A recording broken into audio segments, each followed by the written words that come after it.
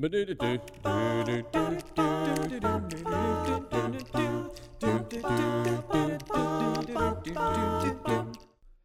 hello there. Welcome back to the podcast. This is Jonathan Edwards, and this is pureandsimplebible.com, the podcast. I'm very thankful to be in the middle of a conversation with a dear friend of mine, a mentor, a preacher who trained me. I was his apprentice. He was the master, and his name is Glenn Osborne. And Brother Glenn joined me for a recording of a sermon that he gave called Who is Our God? And it's a great expository from the book of Acts, chapter 17. We had a wonderful conversation, and I'm excited to share it with you. We've already had the first part. This is part 2, and you need to come back next week for part 3, by the way. But let's jump back into the conversation, shall we?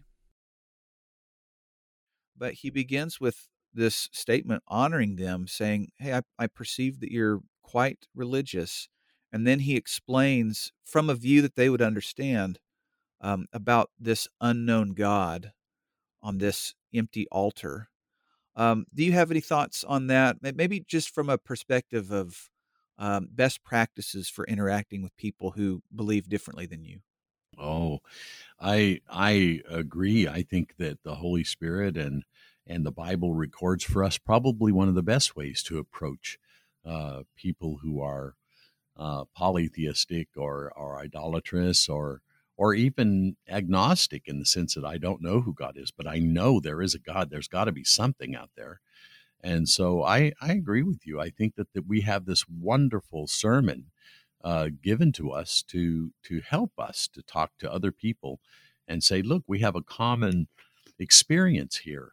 That we have an awareness of God. We just don't know who He is, and so I think that this is a wonderful example that's provided for us by the Scriptures to help us to connect with other people of foreign ideas. I mean, like you said, there's so many people in the world, all over the world, that either are openly or at least outwardly religious in some sense, and seeking to placate some God that they either know or don't know. It's atheism is kind of interesting. It's where people hate a God that they don't believe in. But anyway, that's kind of different, But Sure. But you're right. This gives us an opportunity to share, and the Holy Spirit just is wonderful. And God, whenever he records for us this book, it just put Paul in proper time and proper place for a wonderful, most applicable sermon. Let me ask you one more question before Sure. we go to verse 24, where he starts, I guess, laying out theological points about God. He praises them for being very religious. I've heard this before, and I'm sure others have as well. Some people don't like that word, religious, and they'll say something like, well, I'm not religious, I'm just spiritual. Religion is about creeds and rules and formality, but I'm just spiritual because I'm wanting to, Okay. connect and have a relationship. And there's a kind of a distinction that's made, and I'm curious how you respond to that Okay. distinction. Well, there's a lot of people who consider themselves to be spiritual in some sense, but not doctrinally committed to a certain belief or about God, and they think that that's probably the social thing to do, to be nice and to be. It's very much like the Athenians, to the unknown God. They want to cover all their bases, so to speak. Sure. But I consider even atheism to be a religious belief system. They believe there is no God. They haven't proven there's no God. They've not been everywhere off of the planet even yet. So the point is it's beliefs about God, and everybody has personal beliefs about God, and maybe they even have some biases as to why they want to believe in this God or that God. Maybe this one doesn't call for their moral accountability, and still other gods are very demanding and very, humiliating to people, and so they don't want to believe in that one or whatever. but we have to look at the truth of spirituality. But yeah, spirituality is there, I think, in all of us. We just have to ask what's most reasonable and try to find out, you know, does God have something to say to us? Did he try to communicate to us? And so being interested in the God who made everything, the question of why he made us and why we're here and where we're going is important. Amen. I found that people that are wanting to excuse not being religious, and yet they're wanting to be spiritual, oftentimes take a very narrow view of what it means to be religious. And, you know, I think about James chapter 1, where it says, pure and undefiled religion is this, to remember widows and orphans in their distress and to keep oneself undefiled from the world. And so there is, I feel like they're looking at religion as though it's only what hypocrites do, right? And spirituality is what authentic people do. And I think maybe they misunderstand what the word is. Well, and there are some people in this world who believe that religion is made to oppress other people and control them, and it's a power thing, and people have always used religion to oppress other groups, and that's not true. People sometimes just want to know; they want to understand the reason for life and why God made us. Well, brother, we are in the sermon proper now. So Paul kind of had an introduction. He first praises them for being religious, and he's trying to kind of build this foundation of trust and safety. He expresses that there's this altar to an unknown God, and he wants to introduce that unknown God to them. Verse 24, what's the first thing he does to explain this unknown God? He does. He makes an overarching statement about the true God. He says, the God who made the world and all things in it, since he is Lord of heaven and earth, does not dwell in temples made with hands. So his concept of God is far more great, far greater than their version of polytheism, where you have a God for the night and a God for the moon and God for the stars and God for water and God for this, that, and the other, all these little gods. He said, no. The God that I'm declaring unto you is a God of everything, heaven and earth. And so he is the great God of everything. And if so, then you can't put him in a box. He does not dwell in temples made with hands. So he takes this great God.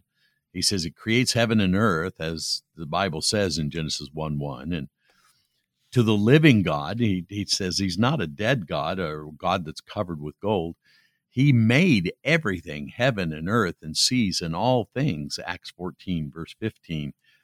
And even in Revelation 14 and verse 7, it says, he made heaven and earth and the sea and fountains of waters. So he made everything that you've experienced in your world, night and day and everything, all the heavens, everything. And this was kind of new to them, to have a God who is Lord of everything, heaven and earth. Yeah. And so he just begins to explain that to them. Our God belongs over heaven and the highest heavens and the earth and all that is in it, Deuteronomy 10:14. So this was something that they were amazed at, and that Paul was explaining to them. There's a God, there's a super God, if you will, that's above all of these little idols that are around you. And so that was kind of awestruck to his audience. Oh, do you know that God? So he was saying he was personal too, which was interesting. Right. I never can remember. I need to write down if I've said things on my podcast before, or else they're just reruns again and again. But I remember talking about this recently, and I think maybe you and I talked about it after services when you gave this as a sermon. I don't know if I said it on my podcast or not, but Again, here's a modern application for you.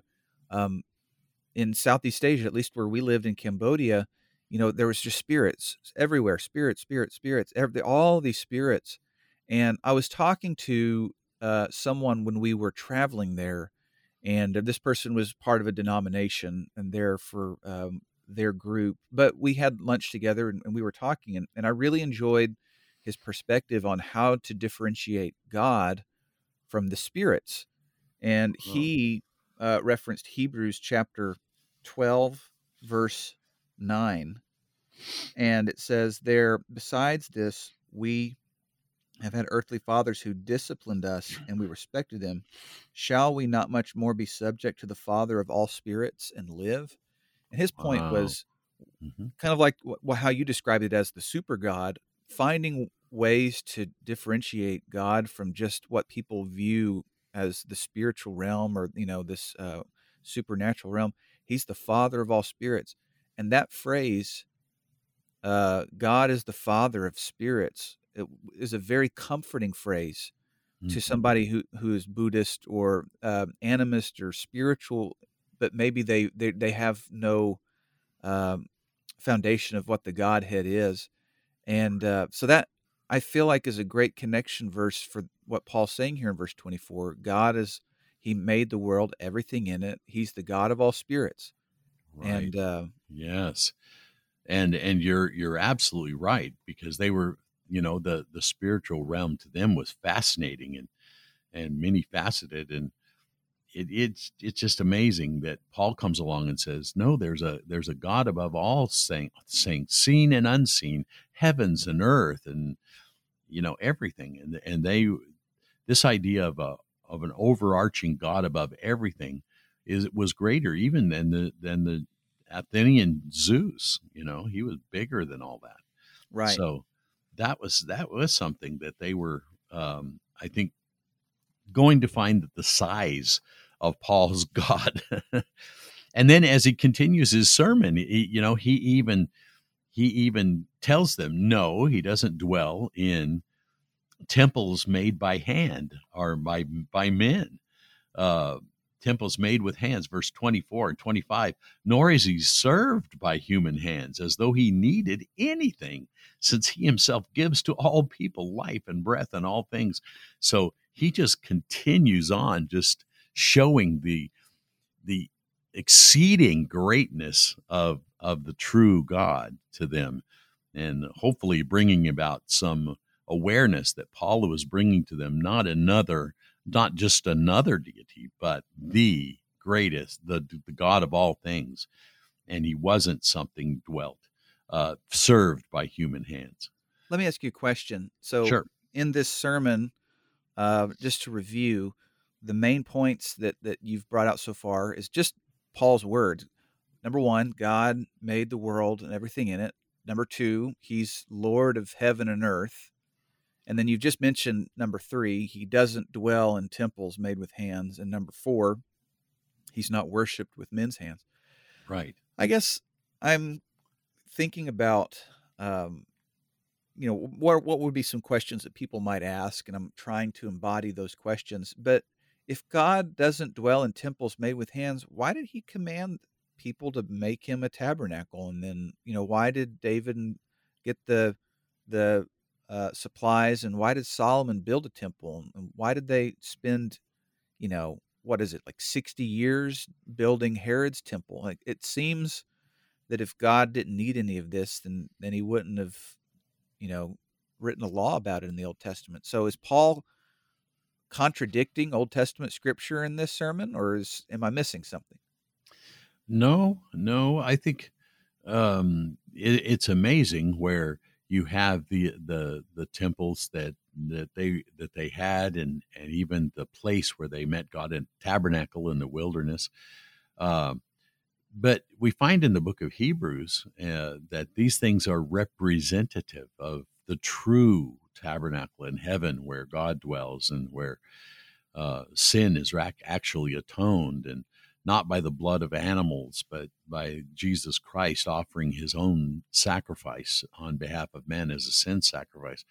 I think it was basically not true idolatry where there's power in an actual uh, golden altar or things like that in some sense, but that these symbols represented holiness and had parts in explaining the plan of salvation to man. They were beautiful pictures, and the New Testament book of Hebrews goes into a lot of explanation about why the sacrificial system was indeed set up to begin with, and how Jesus became the Lamb of God. And so there's a lot of beautiful imagery there without those images taking upon themselves Right. the nature of an idol. Right. Right. So, and that applies to the next part too. The in Acts 17 where it says, "And he's not worshipped with men's hands." Somebody might say, "Well, then what's the point of worshiping him?" Uh-huh. And it's similar, right? It's not so much about God needs it as Right. much as it is there's a blessing and opportunities for edification and growth and understanding when we worship. There's a big mindset difference between what we do with our worship and what idolatrous worship is. Right. Right. And I think that's something that's really evident as Paul continues his sermon here by saying he doesn't need your food. He doesn't need. Whenever we really examine in the New Testament age uh, why we worship the way we do, yes, it by doing it in a certain way, by worshiping God in spirit and truth. The very last few words of the book of Revelation is worship God. So whenever we worship God, we we give him the positions, we give him the respect, we give him the acknowledgement of his righteousness, of his understanding of his holiness. And we need to be reminded of those things. Whenever we praise God, we thank him from our perspective to God. So it's not really that God is an egotistical God who just loves to be praised by men. It's that we need to be reminded so that we don't forget of the good things of God and we don't forget his position in our life. So you might say, in a roundabout way, God created worship so that man wouldn't forget what he needs in order to have a good relationship with God. Mm-hmm. Mm-hmm. It's mostly for our benefit. That may sound strange, kind of a dichotomy that where God designs worship for him, but it's for our benefit. Well, I uh, feel, you know, the value of that just in weekly communion, because, you know, you can read in the Old Testament about these people and they would mumble and grumble and complain and murmur, and then they would be punished. And it seems like the next chapter they're complaining again because they're forgetful people. And I know I'm forgetful too. So I guess just as a personal anecdote, I love having communion every week because it gives me that opportunity to meditate and reflect on what Jesus did. So yeah, it's the worship is maybe God. I'm focusing it towards God, but it's definitely one where I know I'm receiving so much treasure and benefit from oh, doing it. exactly. And don't you uh, kind of believe that the communion, especially to the Corinthians, such a divided church. He in verse 2, you have division among you, and in part I believe it, and he goes on talking about their divisions all through the book, and then he gets and he reestablishes the Lord's Supper in chapter 11, and chapter 10 and 11 he tells them this is a picture of unity. That beautiful. We who are many are all one, for we all partake of one loaf and one cup. And he talks about this using our worship of God to make us understand unity and Mm-hmm. love Mm-hmm. and fellowship. So it's really beautiful how worship it has, if you will, it's a double-edged or double hammer, for God's glory and also for our instruction. Yes. Now, in the point about him not being worshipped with men's hands, You have a scripture. It's Psalm 50, verse 12. And there God says, if I were hungry, I would not tell you, for the world is mine and all its fullness. And people who haven't heard the sermon or weren't there, they don't get to see the image that you have associated with this verse, but it's a bunch of food. Just trays and trays of food set out before an idol. And we're talking, this would be more food than we could have at a Sunday lunch, right? Yeah, Like there's right. just baskets of food here that's going to be left to this piece of rock or piece of whatever material makes this idol. And yet God doesn't want that or need that. What's that No. about? Well, I think that's just the shortcoming of man. They inscribe to the idol their needs, and it also makes a weak God. The God who is dependent upon food. And so Paul had to explain to them, I don't need your food. I really don't need that. If I were hungry, I would not tell you. And so he says, who gives breath and who spreads forth. God doesn't need food. He's not served with human hands. So God is not dependent for his existence or anything on behalf of man, but yet man is dependent upon things. And so he sees these things as symbolically something God needs from them, I guess. Yeah. So he says God made man, and therefore, yes, but I don't need your food, and I don't need a house, and those kinds of things. So Paul is basically attacking the basis for idolatry in that this process where man puts onto an idol his needs and tries to placate the idol with things that he himself needs. And Paul says the true God is not like that. Yeah. Oh, we're going to cut it off right there.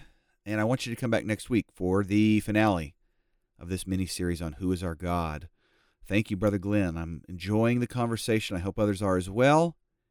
And you need to come back next week to hear the last part of it. So, until then, you can go to the website and check out all of the materials that are free to download and use as you study the Bible yourself and with others. And until next time, always remember, God loves you very much, and I do too. Lord willing, see you soon. Well,